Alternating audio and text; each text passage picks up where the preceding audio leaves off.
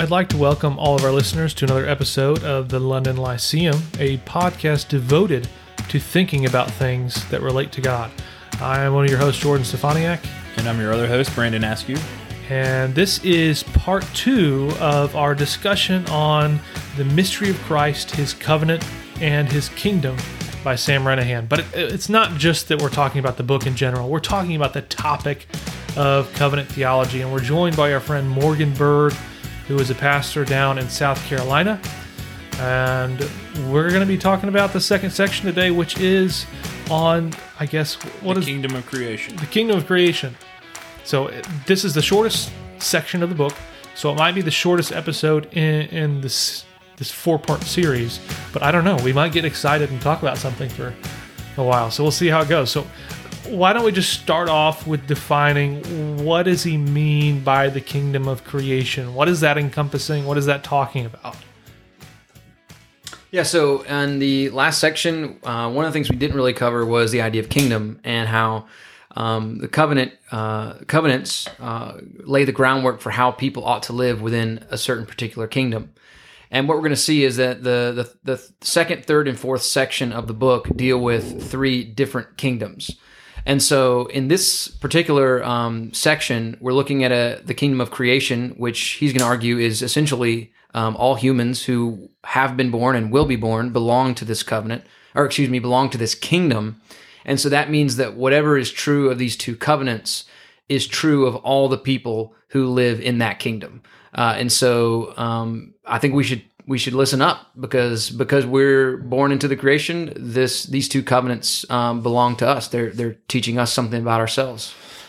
Yeah, so he opens this section with the covenant of works, which is the covenant that God made with Adam in the garden. And just to return briefly to another point that we made in the last episode, this covenant is something beyond just Adam's relationship to God as creator and creature. This goes beyond that. So it falls in to more of I guess you'd say a supernatural relationship. So this is a covenant. I know a lot of people kind of push back against the fact or the idea that this is a covenant, and they say that, well, there's no word covenant there. But I do think, is it Hosea, where he talks about breaking the covenant like Adam broke it. And he has a footnote here on the first page where he says that this objection commits the word concept fallacy. Just because the word associated with a given concept is absent, it does not follow that the concept is absent. So just because we don't see the word covenant in the opening chapters of Genesis doesn't mean that this isn't a covenant going on between God. Yeah, just because the word Trinity isn't in the Bible doesn't mean that the concept doesn't exist, or whatever other example you can come up with. Yeah. So by nature, Adam owes God obedience, but God does not owe Adam any kind of reward. But in the covenant of works, a reward is offered, and that is eternal life with God. And so Adam is he's responsible for the moral law that God has written on his heart. We see that in Romans chapter 2, that all humans have the law written in their heart. But there's also a positive law, which we discussed, and that is not to eat from this particular tree that God has designated as part of the covenant. So that kind of lays a little bit of the groundwork about what Adam was responsible for. He was responsible to not eat from this tree and to follow the moral law that God had written on his heart. Yeah, and I want to drill into the fact that we think that there is a covenant at creation with Adam, and there are multiple reasons for that. Like Brandon was mentioning, just because the word isn't there doesn't mean it's there. The concept is. But there's also legitimate textual details that indicate that there is. So I know there's a lot of debate on the Hosea thing, whether Adam is talking about actual literal Adam in the garden or just more of like conceptual idea of man. But I think there's an even better reason to think that there's a covenant there. And it's when you look at the Noahic covenant, the terminology that is used there is the idea of recutting a covenant, as if there was a covenant before that it was renewing in some sense. And if it's going to use that terminology, it has to assume that there was something previous to that.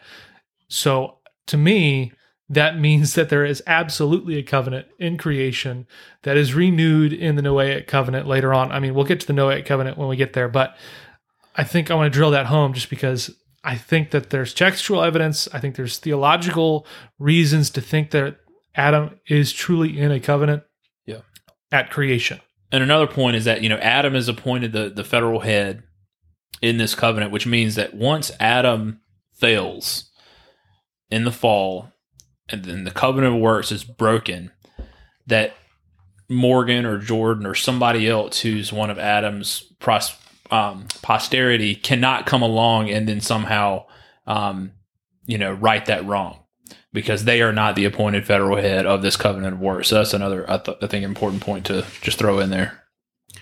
Yeah, guys, I feel like this is the conversation about the covenant of works is a good case study on why we need to do theology with the winds of history sort of blowing through the breeze of history, because I think that it's so easy for us to go into Genesis 1, 2, and 3 and approach it from a 21st or 20th, 21st century lens.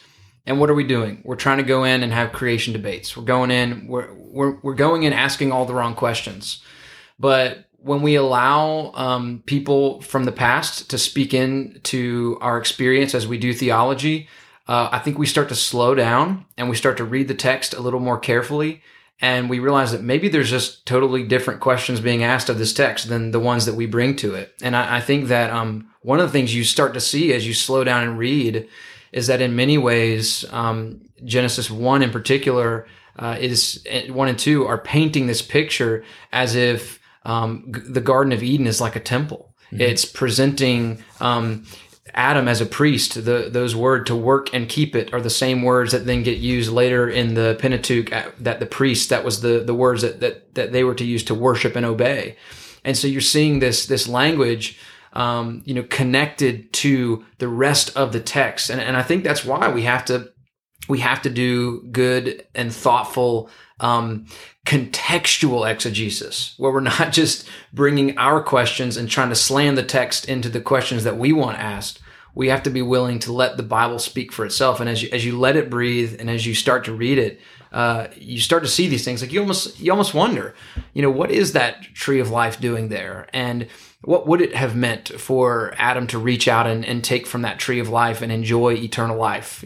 Why are those things even there? And then what does it mean? I've heard, I don't know how many times you guys, but how many times have I heard Romans 3:23? I've heard it over and over and over again in my life. And it doesn't say, for all have sinned and fell from a state of glory. Mm-hmm. It says all have sinned and fallen short of glory. Yep. In other words, there was some glory that was out there in the future that we could have had, we could have attained, that Adam, if he had been faithful in this probationary period, mm-hmm. he could have reached out and taken glory. Yeah. But instead, him and everyone after him have fallen short of glory. And I think, again, when you slow down and really start to read the text, it really makes sense that there is a covenant and there is a covenant of works going on there.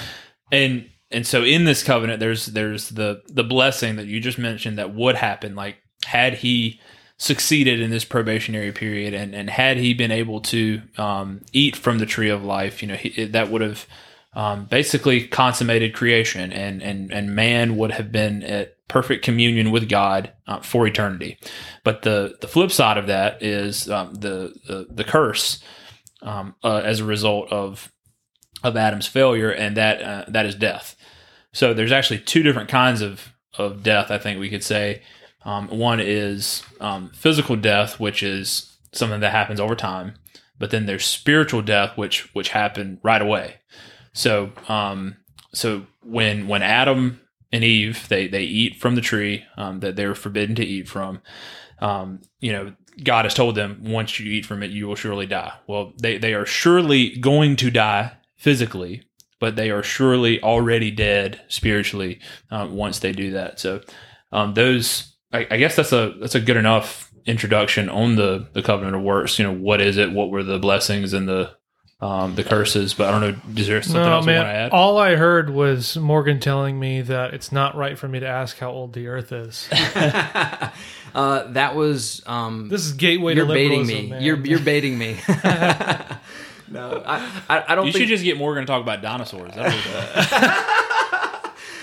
Oh, Brandon. I'm gonna leave that alone. Man, yeah. Let's get back. No, but I don't know anything about these dinosaurs, so I'm really intrigued right now. I think it's I don't think it's that I think we can bring we can't help but bring our cultural situation to the text. We can't help it. But I think by allowing people from the past, generations from the past, to help us look at the text, I think gives us sometimes better questions to ask. And I think that's why this recovery of covenant theology from a Baptist perspective is going to be so helpful for us. Jordan, I do have one thing I remember you kind of mentioning. He says something on page 70, pretty strong. Renahan makes a comment about the importance of maintaining the covenant of works, and specifically of seeing Adam as a representative head, as a federal head. And he goes so far as to say that if we remove the federal headship of Adam, then we lose concepts like guilt, we lose concepts like imputation, we lose. He more or less says we lose the gospel. And Let's be clear. He says if we remove that, we remove here, quote, we remove the reason for the incarnation and the eternally begotten Son of God. In fact, we remove the reason for God's wrath toward mankind and man's spiritual deadness in sins and trespasses. More than that, we remove the biblical framework within which to understand the category of imputation. Okay. End quote. So why don't you say, why do you feel like maybe that's maybe a slightly too strong of a statement? And then we can maybe discuss, if we read that in its best light, how does that statement help Sure. us? So, I mean, I think if I had him here sitting across from me and I asked him the questions that I have, we would come to an agreement. So just bear that in mind. I'm not like overly attacking him. Half the time, when I get Just annoyed, sort of attacking. Look, when I get annoyed at stuff, most of the time it's with people I agree with, and I know I agree with them, but the way they say it, I don't like. So it's just me being overly particular and overly OCD. But I don't see how it follows that if we remove this covenantal structure and the federal headship, that we're removing the reason for the incarnation or the eternally begotten Son of God. I don't see how that's removing the reason for wrath towards mankind and spiritual deadness. I see how it would remove the category of imputation. Yeah. That absolutely makes sense to me. Yeah. But I don't see how, if I take away federal headship, I've lost the incarnation. I think you can sin outside of a covenantal structure and there still be a need for an incarnation. Now that incarnation is going to look different because it's not going to take the form of a federal headship where I get free benefits because Christ is my federal head. It's going to look different. I give you that. But I don't think it's as drastic and damning as that quote would say it is. Yeah, and I think it's good, man. I think it's good. I think one of the things I noticed was I found this book at times hard to critique because it was written in such a pastoral way, and he's not. It's not a polemic. It's very much him just presenting his view in his case. And so I think that part of the reason that he probably says it the way he says it is in his system, or in the people that, for the people that he pastors. For him to remove this covenant of works, then I guess would remove, like you said, his version of the incarnation or his version of why there is wrath towards sin and that kind of thing. But I do think that the concept of a federal head helps us make sense then when we get to Christ and we ask, what is Jesus doing? You know, why is he why does it matter if he lives this perfect life? Why does it matter if he, okay, so he dies on the cross. What does that mean for me? I think it helps us having that category in place of federal headship to understand that someone else can represent another person, and it's not unethical to do that. In fact, it's covenantal. Because I think we do need. Let's maybe talk a little bit more about that relationship between federal headship and imputation, because I mean imputation is key to our theology. So rather than righteousness being infused into us and we are progressively justified, I guess you could say. Christ's righteousness is imputed to us, and this is the key, in the same way that Adam's guilt was imputed to us. And so if you don't have an understanding of federal headship that sort of parallels Adam and Christ, you lose one with the other. So if you don't have the imputation of Adam's guilt, then how exactly are we going to understand that Christ's righteousness is imputed to us? And I'm trying to think of, there's that book, Christian Dogmatics, edited by Swain and Allen, and there's a chapter on original sin in there, and Oliver Crisp does that, and he goes against the federal headship view. I don't remember what he says or how he argues. I disagreed with him, but now I'm sitting here thinking, I wonder how he does it, because I do think there's quite a few people who would not want to go the imputation, and they're Protestants. Right, for sure. I get why Rome would want to go against this type of view. It makes sense because they have a different view of justification. Yeah.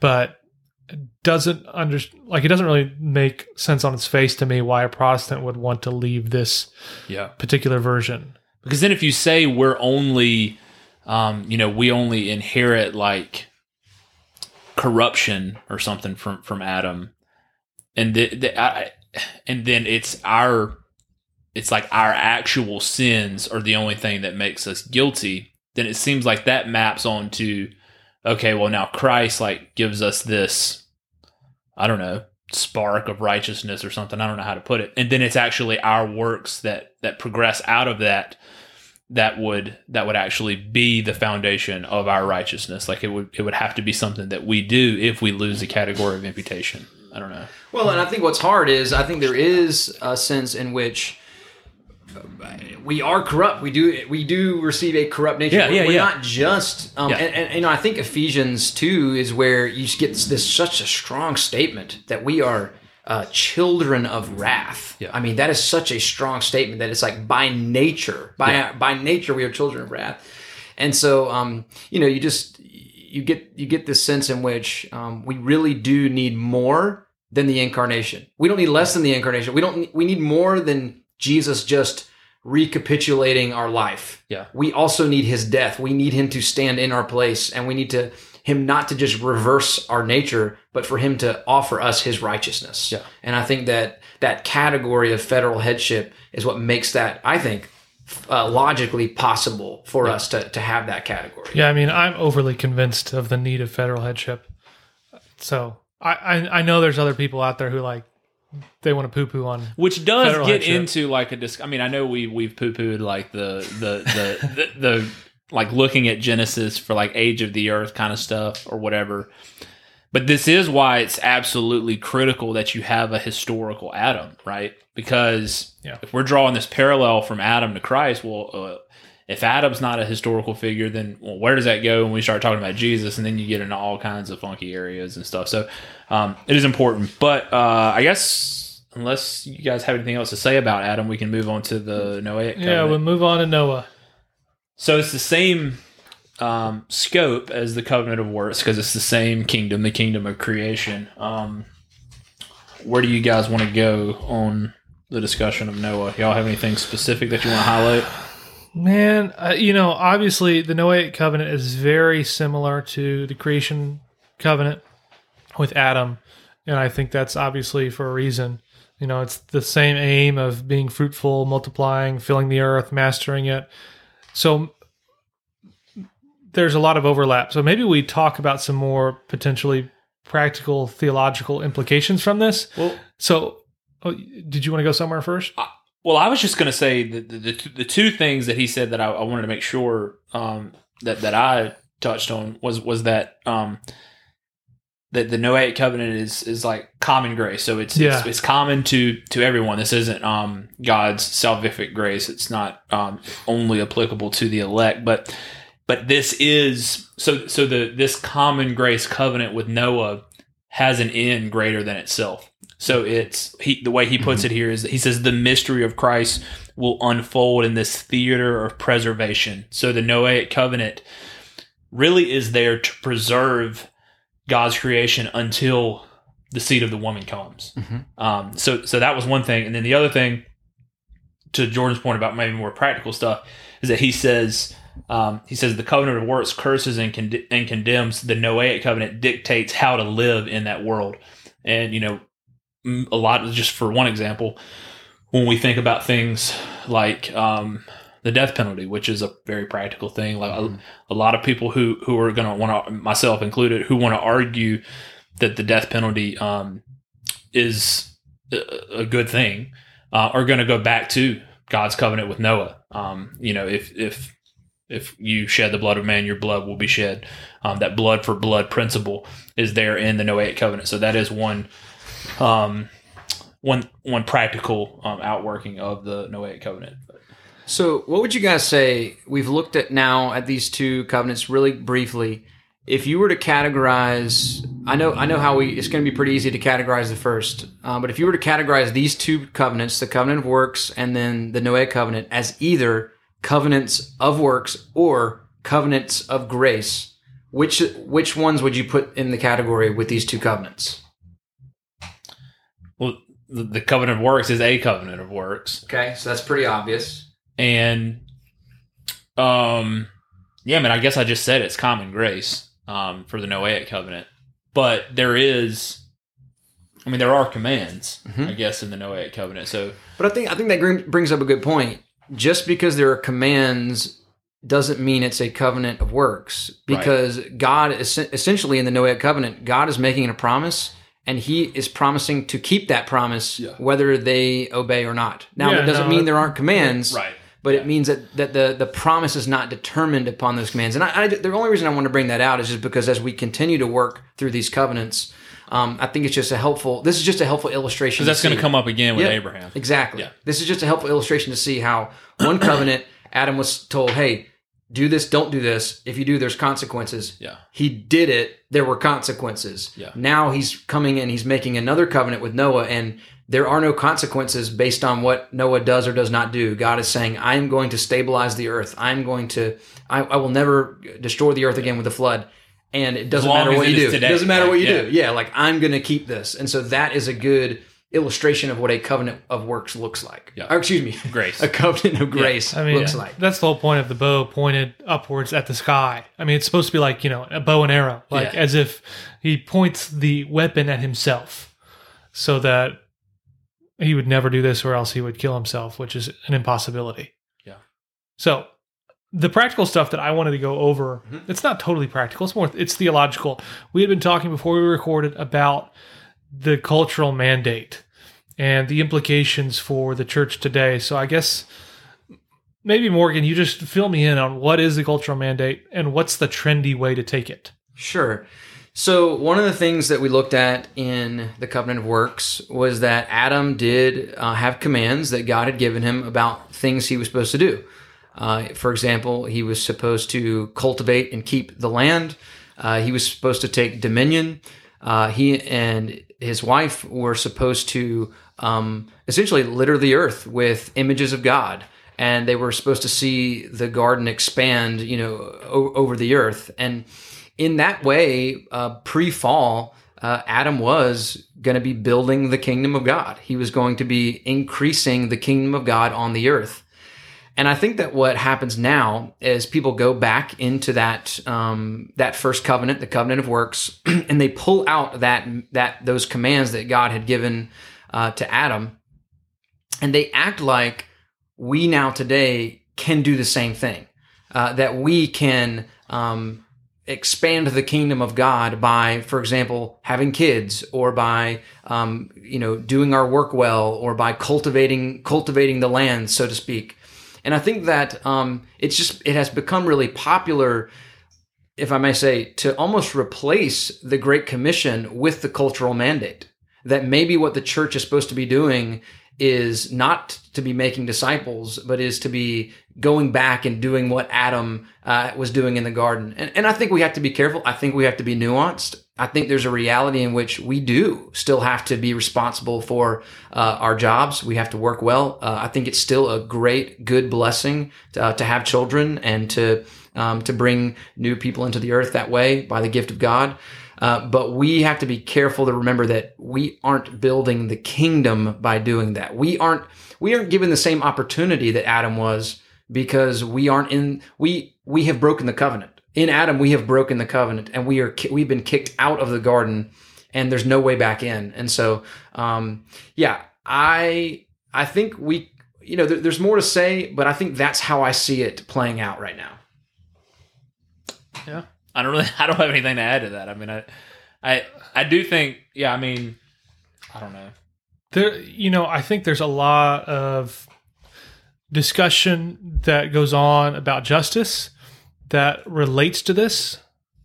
Thinking like, okay, my main goal as a Christian is to fulfill this cultural mandate, to spread love and mercy and justice and all these things, versus this.